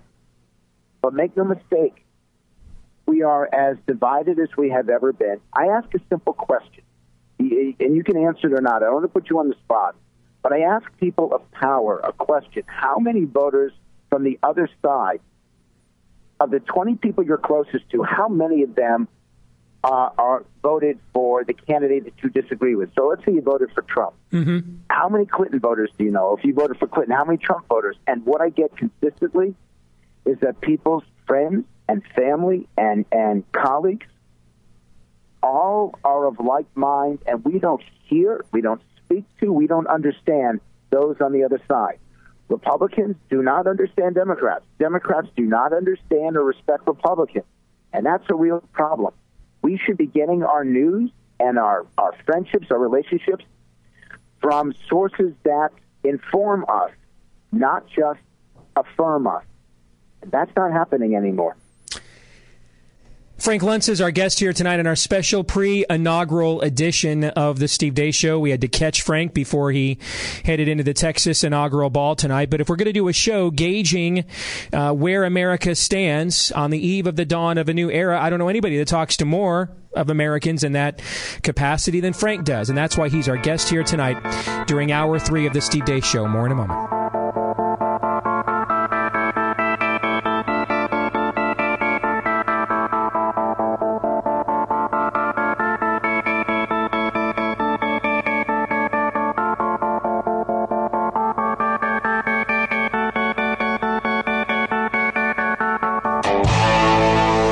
Listening to Steve Deace.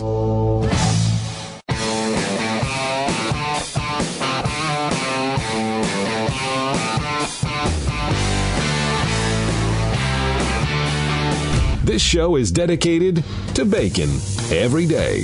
The Steve Deace Show. All right, back here on the Steve Deace Show, it's our special pre-inaugural edition here on the Salem Radio Network, powered by Conservative Review, and a welcome to all of you watching us tonight on C-SPAN as well. Before we went on the air tonight, we caught up with Frank Luntz from Fox News, CBS News, before he headed into the Texas inaugural ball. That's why he couldn't join us live. But if we're going to do a show gauging where America stands, who talks to more Americans than he does? I think, Frank, we are as entrenched in those identities as at any time I've been doing this in 10 and a half years. I mean, it just, we are in sort of this, pardon the expression, this Hannity and Colmes back in the day duopoly, where no matter what the Democrat did, I mean, they could go out there and sacrifice to goat gods, and and most of their media is going to defend it. On the other hand, somebody on our side could go out there and be found with, pentagrams under their bed, and this would be called a new religious tolerance from most of the advocates on our side. And I think a lot of people don't really want truth. I think a lot of people just want what does affirm their inclinations. This is one of the reasons why when I get invited on PBS, I go. When I get invited on MSNBC, I go. Because it's one of the only opportunities somebody in my line of work actually gets to engage the other side directly. Well, the thing is, and I don't mean to challenge you, but in essence I do, it's not their side or our side. It's not the Republican side or the Democratic side. We're all Americans, and we seem to have forgotten that. We cherish the freedoms, and most of us take it seriously. And there are men that we will be celebrating tomorrow, the men and women in uniform at the Armed Services Ball. And I look forward to attending because it gives me a chance to say thank you to them for all that they've done, because you and I would not exist if it wasn't for them. Mm-hmm. And they don't see it as their side and your side and our side. They see it as us. And I really hope that we can, in the coming months and years, remember that when that flag goes up, we are all saluting.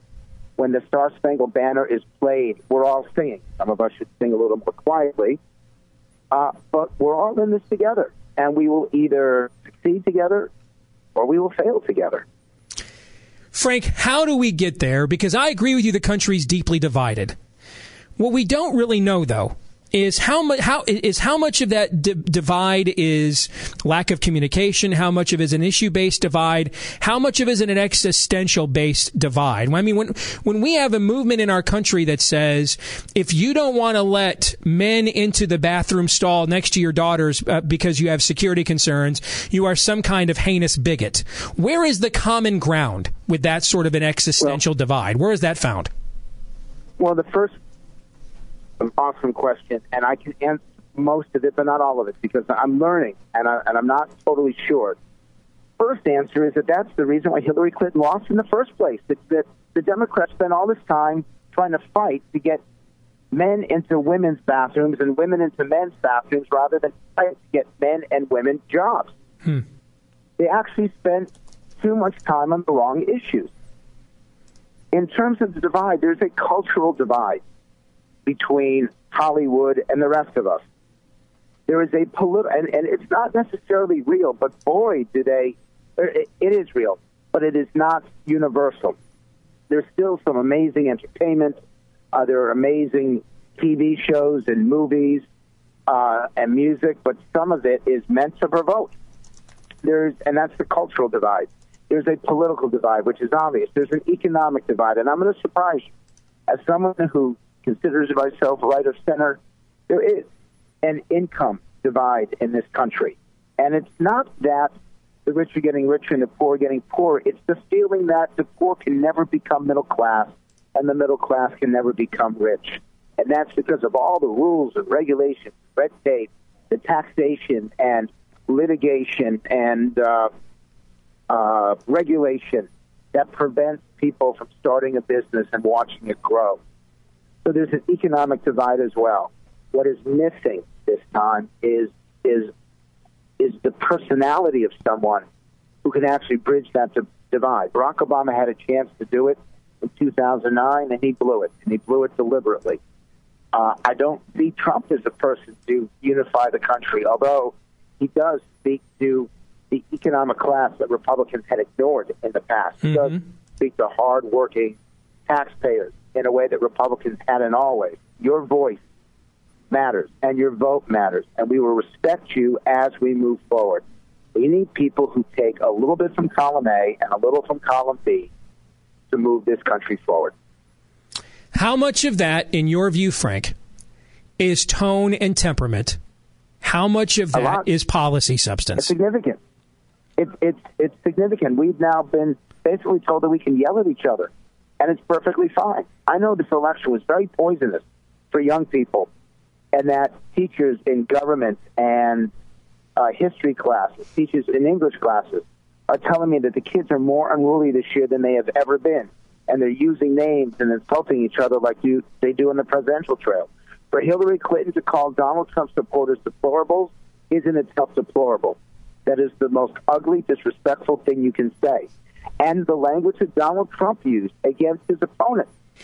Finally, Frank, one of the most profound things I saw in this election was a focus group you did for CBS right before the election itself.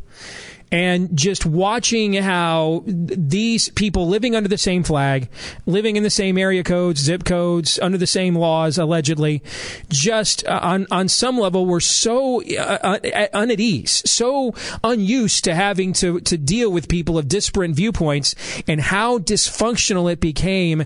I really thought it was a metaphor for where we are in the country right now. I want to know, though, what was it like when that was over? Was there any common ground found within that group at all? Well, I got to tell you, it was the toughest group I ever moderated because it was one of the most important. Obviously, 60 Minutes has a huge audience. And when you're on 60 Minutes, you have a responsibility to be accurate, and you have a responsibility to show the American people what is really happening, how people are truly responding. Look, I lost control of the group. I could not get them to listen to each other. The executive producer several times walked over to me and said, you have to get them to stop interrupting each other because we can't hear it. It just sounds like chaos. And after the third time, if you go back and watch the clip, and I urge listeners and viewers to do so, you'll actually see me walk off the set. This has gone beyond you and I. This has gone beyond the people who are listening to us right now. I think we need to do a lot more apologizing and a lot less yelling, a lot more listening and a lot less speaking.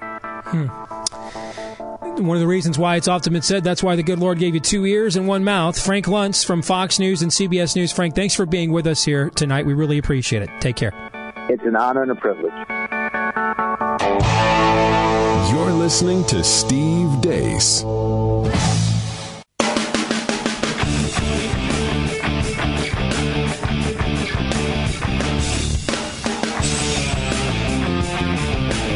Trying to trick the libs with the truth. Hey, I'm not falling for that. It's Steve Deace. I want to say some thank yous as we close out the show tonight. I want to go back to the very open, that montage we played of a bunch of smart people that do what I do for a living, all of us getting it wrong on Trump. I want to thank the Media Research Center for that. They put that montage together. Also want to thank C-SPAN for being with us here tonight as well. I want to thank Daniel Lynn, who has on Twitter leaked the exclusive inauguration schedule of events tomorrow. At 11:30 a.m., it begins with the swearing-in ceremony. Donald Trump takes the oath of office using his Bible, which still has the shrink wrap and price tag from an airport bookstore. At 11:31, time traveler arrives, then is horrified to realize he is too late. At 1 p.m., we have a welcome celebration, heartwarming speech given by Trump's closest friend, a baseball bat wrapped in barbed wire. At 4 p.m., we have a statement from Democrats, which will include 45 minutes of screaming. At 5 p.m., the entertainment will arrive. Scott Baio tribute band Freedom Rock. At 7 p.m., the movie Raiders of the Lost Ark played in reverse, making it a movie about Nazis that rise from the dead to do battle with an academic from a blue state. Looking forward to that. And at 10 p.m., the piece de résistance, the coup de grâce. Or is it Graci? I don't know. I'm from Iowa. Anyway, at 10 p.m., Chris Christie is handed a broom and sent to the National Mall as the humiliation of Chris Christie will continue until morale improves. So, gentlemen, what did we learn here tonight? Aaron, you begin. I learned tonight that it is imperative that we just take this thing one step at a time. A lot of our listeners... Oh, no. Let's overreact to everything. It's America. A lot of our listeners are really optimistic, so I would just caution all of us, because on this show, all of us here believe in total depravity, just total human depravity. And so people are going to let you down. People are going to disappoint you. Even if you think Donald Trump's going to keep all of his promises, somehow, some way, he's going to disappoint you.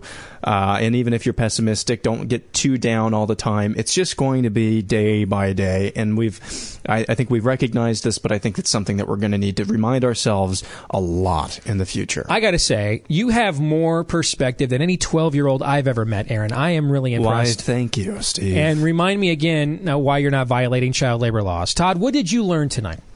I learned as I watched Donald Trump singing along with Lee Greenwood at the Lincoln Memorial today. Did that really happen? It really happened. But it a little tingle in my heart. I always miss the good stuff. I am not quite as ready as I thought to give up on my country. I am not ready to shake the dust from my feet yet. But the only way that matters is because Trump doing harmony on the second stanza of God of the Lee song does it for you.